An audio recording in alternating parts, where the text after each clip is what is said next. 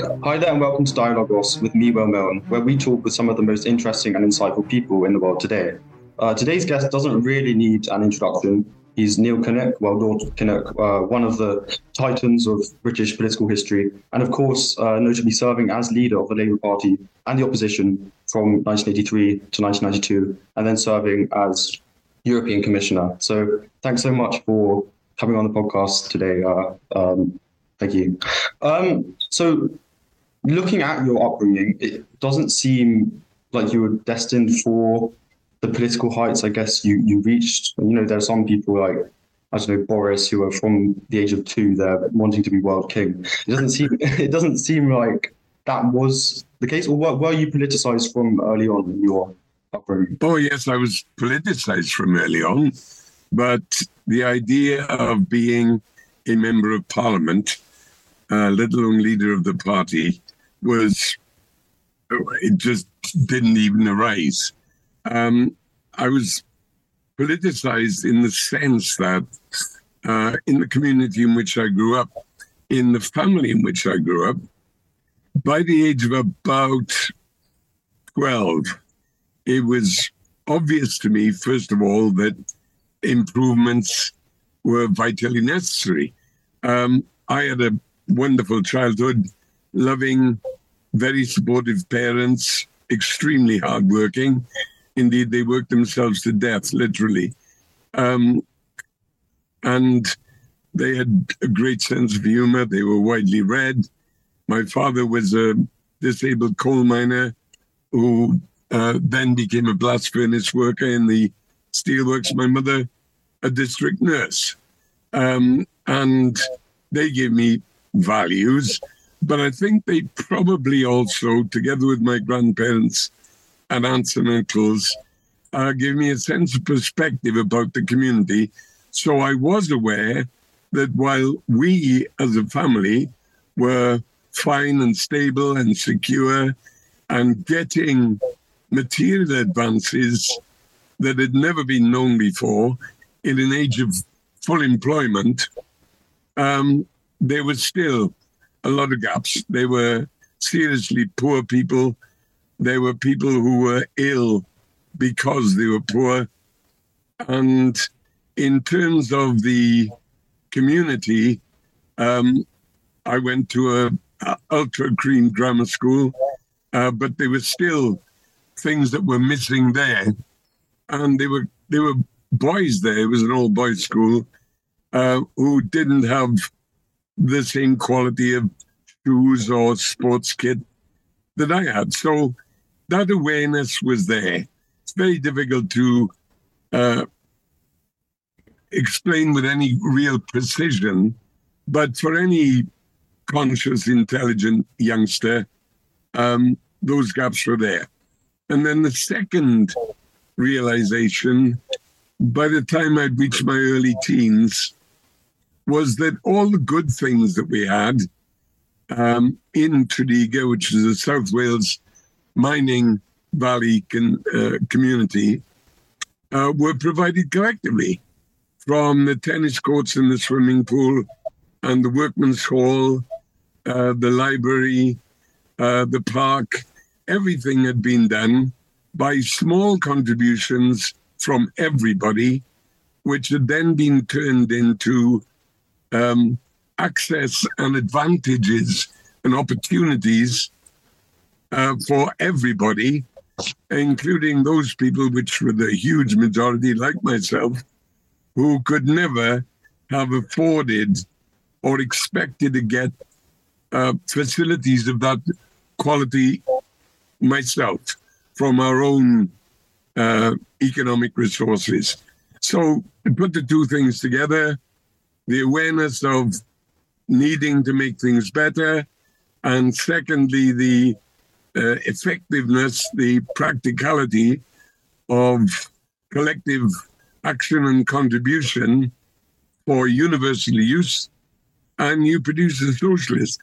There was also the factor that our Member of Parliament for what was then called Ebbw Vale was Aneurin Bevan, the architect of the National Health Service, who didn't just have the poetry of politics. He was a remarkable figure and a mesmerizing public speaker. I was listening to him from the age of about 10. My father used to take me to the meetings, but was also a great political plumber. He didn't just preach about things, he fixed things. And so that he was a constant source of inspiration. He was in my boyhood pantheon with Gilbert Parkhurst, the opening batsman for Glamorgan in England, with John Charles, the gentle giant, who was the captain of our football team, and great rugby players. And I followed rugby naturally very closely and played it myself. And Bevan was in there with those remarkable figures. So that was how this democratic socialist was made, I guess. And that was politicizing, obviously, but not in terms of personal aspiration or expectation of advancement. So much of that is a matter of luck in any case. And the idea of running for representative office didn't occur to me until I became a university student. And then after graduating, realizing with the extraordinary job that I had, tutor organizer in industrial relations and industrial economics with the Workers' Education Association, that there were people who were willing to invite me to run for a candidature, which obviously I did. I joined the Labour Party when I was 14, illegally, because you weren't supposed to be able to join until you were 15. And that's the background. Well, so in 1970, you became an MP. Sorry, my Welsh pronunciation isn't the best, but Bedwellty, is that? That's not bad. You have to use the double L in Welsh, which is Bedwellty, as in Llanelli, or push slow. It's the double L is that sound. The only other language in the world, as far as I know, that uses that is Xhosa, which is a South African language. Wow, I'm sorry for my lack of. Don't worry about it. Lack of skills in Welsh, but so you dived into Parliament at the age of 28. My sort of understanding is at that time, people often had careers outside of politics before entering politics. I don't know if I'm right in saying that. So was it a bit different for you and quite daunting coming to a Parliament as sort of a newbie, as someone who's obviously you had a career as with the industrial workers being a tutor, but was it daunting coming in after quite a short career? I was very young. Very lucky, and it was a series of accidents really that enabled me to be the candidate.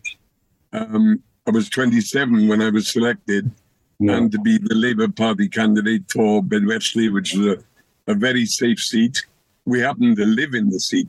That too was a coincidence as well. By the time I was 28. So I was very young.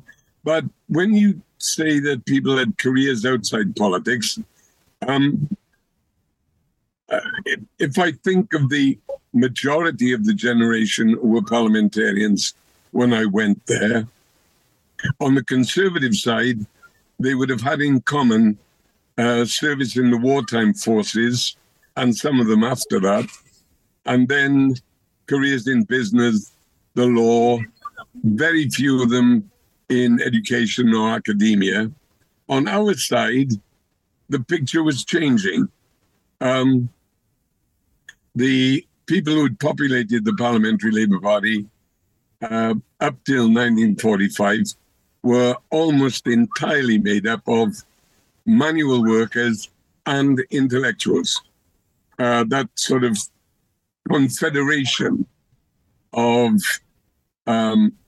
people from professional backgrounds who had come to socialism by intellectual conversion and others who would become socialists because of the conditions of their lives in their communities, and were mainly active trade unionists. By the time I was elected in 1970, the change was underway, and it had been throughout the 1960s, because of access to free secondary education, and increasingly from the early 1960s for people like myself, university education. There were gradually increasing numbers of people on our side in Parliament who had a background in teaching, more broadly in education, some in the law, mainly as solicitors, a few barristers, and the numbers and the proportion who'd been engaged as active trade unionists and trade union representatives, local government representatives, that proportionately was starting to reduce. And we arrive 50-odd years later at the position where nearly all the Parliamentary Labour Party has had a secondary education. Most have had a university education. Their antecedents, their origins, are not terribly dissimilar to mine. But of course, we've had free secondary education since 1947, and a much broader access to university education from 1960, but particularly since the Blair government. So now we've got nearly 50% of 18 and 19-year-olds getting access to higher education. We can argue about the wisdom and practicality of that for the whole population, but that's what's been happening. And changes in professional backgrounds, ways of earning a living for the Labour Party match that graph of change in educational and social opportunities, mobility, if you like, in society more generally. So obviously you're elected, you have 13 years before your leader. And in those 13 years, first of all, how do you remember those years? Are they in a positive light or negative light? And secondly, when did the thought of becoming leader ever pop into your mind? Do you remember when it dawned on you that maybe you're the one to lead the Labour Party? Well, I'd be very brief in describing those years between 1970 and 1979, when in the wake of the election defeat with the party under Jim Callaghan, I agreed to go on the front bench and become the Shadow Education Secretary. Those years, I mean, in personal terms, they were terrific because our children were very young and they were growing up. And I've got a lovely wife who shared my political beliefs and values. And as a family, we had a lovely life. Never had much money, of course, because MPs were not terribly well paid indeed. I took a wage cut to become an MP, but we had a great life. Politically, it was desperately frustrating. First, because of 4 years, my first 4 years in Parliament were years in opposition, where we could win arguments and lose every vote.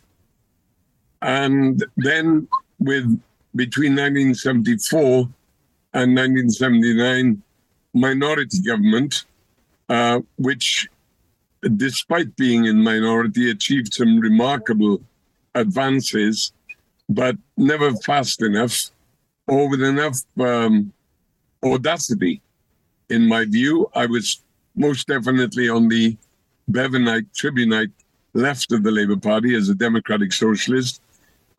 So I got a reputation, maybe fairly, maybe unfairly sometimes, as a quote-quote firebrand. The fact that I'm sort of built like a rugby player and have got red hair that assisted with the caricature.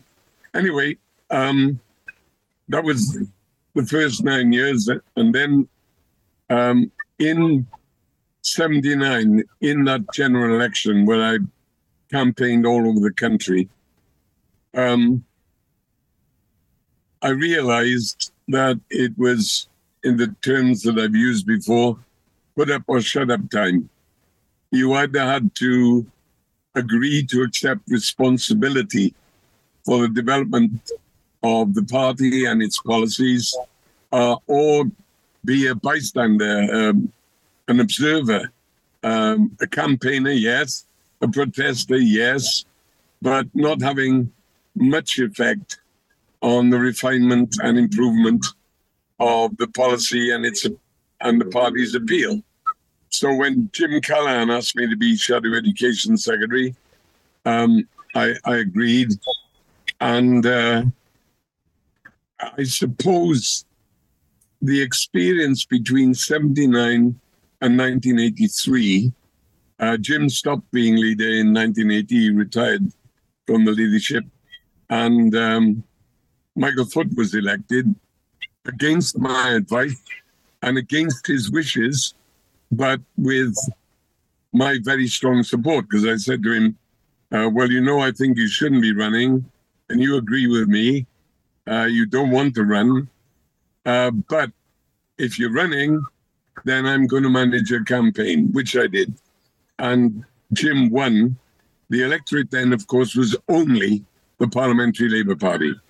And Michael won by 9 votes in the Parliamentary Labour Party. I defeated Dennis Healy. And I didn't want him to run because I knew it would be absolute purgatory. Absolute purgatory. And indeed it was, not least because of the antics of what became known as the Bennett left, a grouping in Parliament and outside Parliament of devotees of Tony Benn, who was a charismatic and charming, brilliant speaker with a fine sense of humor and absolutely no sense of responsibility whatsoever. Anyway, they made Michael's life hell. And in the course of those years between 1980 and 1983, I knew that the day would come when the party was going to have to be knocked back into shape politically and in terms of its constitution, its rules, its policies, its attitude towards broadening its appeal, which is fundamental, of course. And so I guess around 1982, in a period of, as far as I was concerned, great political depression, people in my constituency, my dearest friends and comrades, started saying to me, you know, when Michael gets beaten, you're going to have to run. And I suppose that's the first time it really occurred to me that I'd have to do that duty, accept that responsibility. And that's exactly what happened. It happened much more rapidly than I'd wanted it to, in the sense that I had any kind of schedule or scheme, because the nomination process for leadership of the Labour Party began almost accidentally, as these things do, the Sunday after our election defeat in June 1979. So I was thrust straight into it, and I won by a large margin. Well, throughout, so obviously you made huge strides as leader to becoming a very electable party. But looking at your leadership, the idea of battling against certain forces is very prominent. You're battling against the militant tendency, you're battling against Arthur Scargill, and then obviously externally, Margaret Thatcher and the media were quite against you. How does that feel, just on a very personal level, just having so many forces that seem to be trying to take you and your party down? is it quite demoralizing just to see that happening and to, yeah. Well, you can't afford to be demoralized, you see, and you can't afford to be disillusioned. The best safeguard against disillusionment is not to have any illusions in the first place. Yeah. And I had no illusions either about the chaotic nature of the Labour Party or indeed about the strength of Thatcher's power and the willfulness with which she was prepared to use it. So I knew the size of the task. I also knew that securing the change that we needed would take a long time. I didn't think it would take 9 years. And therein lies the problem and a major cause of our defeat in 1992. It took too long to make the change, and I was therefore there as opposition leader for too long. So that so far as large chunks of the public were concerned, by 1992, I was stale, old hat, compared certainly to John Major, who was virtually unknown and had arrived out of the blue and was manifestly not Margaret Thatcher. And so he won by a very small majority. Anyway, so I knew what we were up against. One factor, and you mentioned Scargill, did elongate the process of change. I was elected in October 1983 as leader of the Labour Party. I had no honeymoon. I expected no honeymoon because I was Labour Party leader. And that meant there was a battalion of enemies in politics and the press lined up against me. Right from my own shadow cabinet. There was a shadow cabinet then of 12 elected members, plus me, 13. And only 2 of them had voted for me. So I had to win them round. Then secondly, I knew that I didn't have a majority on the National Executive Committee, where there was an organized majority led by Tony Benn, who were antagonistic towards me. So I had to secure changes there, and that could only be done by election, by the Labour Party conference. And I was facing Thatcher, who, with 43% of the vote in the general election in 1983, had 150% of the power, and was continuing her program of high interest rates, an overpriced pound, the destruction of 25% of British manufacturing capacity, and huge cuts in social and community educational and health services. So, there's a fair array of Alps to be climbed. And I got on with it. The problem was the miners' strike started without a ballot just a few months after I got elected in March 1984. And it was bitterly divisive. It utterly preoccupied the consciousness and the energies of the whole labour movement, naturally. And it meant that the arrangements that I'd set in train for a reform process, a revitalization and revision process, just stopped. They stopped in the lead up to the strike, in the 12 months of the duration of the strike itself, and for a few months afterwards. So we lost about 2 years in terms of organizational and policy improvement and development. And that was to prove very, very costly, because we then arrived at the 1987 election with only the rudimentary beginnings of change that were necessary evident. We advanced, we won, we gained 21 seats, but my objective was to try and gain 42, which would have brought Thatcher's majority down to under 100. And we just missed by tiny majorities about 21 seats, which meant that further impeded the kind of advance that I knew to be necessary. So there was the great range of mountains in terms of policy and power and opinion. And there was the great minefield of the, I'm sorry to use all these analogies, of the miners' strike and the way in which it totally distracted the labour movement and indeed public attention and public opinion. Yeah. So that was the task and they were the impediments.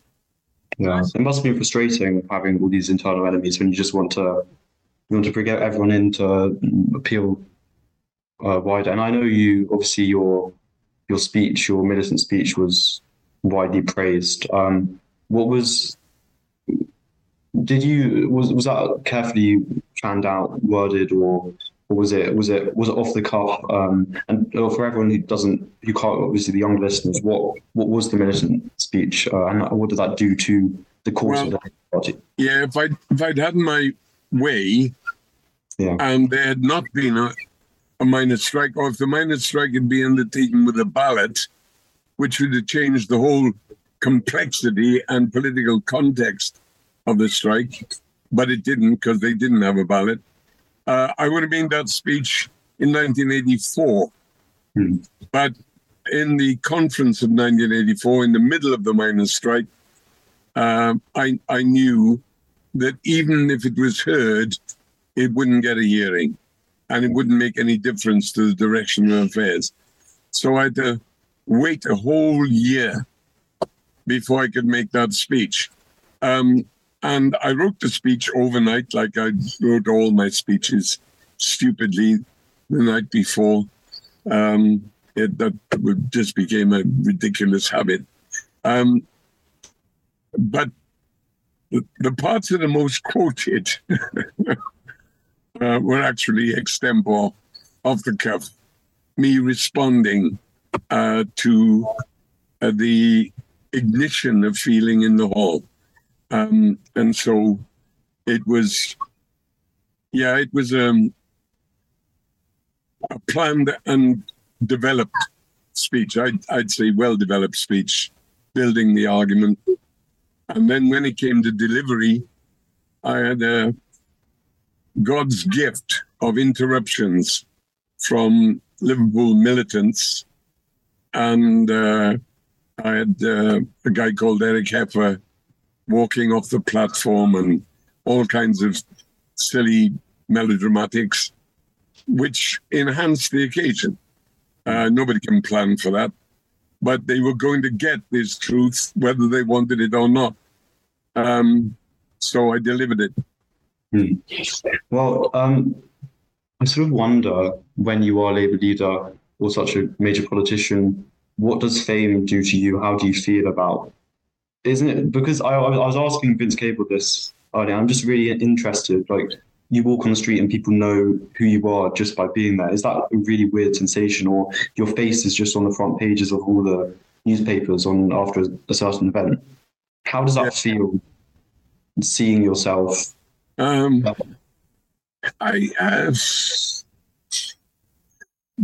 comes at two levels, really. Yeah. First of all, obviously, it makes you an object for attack. I don't mean people coming up and trying to hit you in the street, though I did have one or two encounters of that nature. But you are the object in UK politics of continual corrosive attack by most of the newspapers. And of course, because even the independent and objective broadcast media unavoidably have to take much of their agenda and information from those biased newspapers, that is echoed to some degree by broadcasters, even when they make every effort to resist it. The vocabulary is there, the references and the resonance is there. So, okay, that goes with the job. There's no good getting upset about that. I mean, sometimes it used to make me furious. Anybody who suggests it doesn't make you rage is just telling lies. But you couldn't afford to let that show, because obviously that would only encourage them. And when you deal with bullies, you've got to take them head on, even at the cost of a few bruises yourself, because otherwise living with being bullied is much worse than any physical or psychological pain. So you have to take it on. And that's generally speaking what I did, without giving the impression of losing my temper, tried to stay steady. And eventually that won me a degree of sneaking appreciation. But that's one part of notoriety or notability, or if you call it fame, there we are, being well known. The other part of it is great courtesy and great kindness, consideration amongst people who are either your natural supporters already, but others who will probably never vote for you, but are sufficiently conscious of the effort that you're making to give you credit for that. And that's living in a civilized society. So we got quite a lot of that as well. As my children said years later, when they were giving encouragement to the Blair kids, who of course are much younger, it isn't all bad. You get to go to film premieres and you meet Clint Eastwood. Yeah. And Shawadi Wadi does Labour Party concerts. So yeah, you've got to take that into account as well. Yeah. The only thing I ever really got viciously angry about was attacks on my wife and family, which were utterly unjustified and completely out of order. I even had Tory MPs saying to me that they sympathised with me. Some of them in a patronising way, others like genuine adults. But that's the only time I really became outraged, was when those utterly unfair attacks, and you feel so damned helpless. Anybody, even a young man like you, will understand that whatever offense you take in an attack on yourself, it is multiplied 1,000-fold by an unjustified attack on those you love, and the sheer helplessness that you feel when there's nothing much you can do about it, except occasionally to sue the newspapers. As it happened, I always picked my targets and I always won the libel cases. But that's a completely separate story. Yeah. Just quickly before we end, I was listening to something some time back, and you were saying how Margaret Thatcher, so upon you departing as Labour leader, Margaret Thatcher wrote you a letter saying you'll be remembered well by history. And obviously, when people think about, obviously we haven't really gone into the 1992 election, but You were so narrowly, obviously, you did get defeated twice, but you were narrowly a few thousand votes away from being prime minister in 1992. But you brought the party 1,240 votes. 1,240 votes. But you brought the party forward so much and saved it from collapsing in on itself. Do you think history does remember you positively? Yeah, I mean, naturally, there are versions of history that get some of it wrong. But generally speaking, the more objective of those who recorded and analyzed, they're pretty considerate. There's more sweeties than bricks. Let's put it like that. Yeah, that's good. Well, thank you so much for coming on the podcast. I really enjoyed it, and thanks so much for your contributions. Thank you so much. Thank you so much for listening to this interview with Neil Kinnock, which I thought was, well, for me personally, a great experience. Very interesting. If you enjoyed it, feel free to follow the show and give it a rating. Just a quick apology because my microphone was a bit off throughout, so I hope it wasn't too much of a problem. I hope to have more interviews out soon, and yeah, hope you're having a great day. Thanks.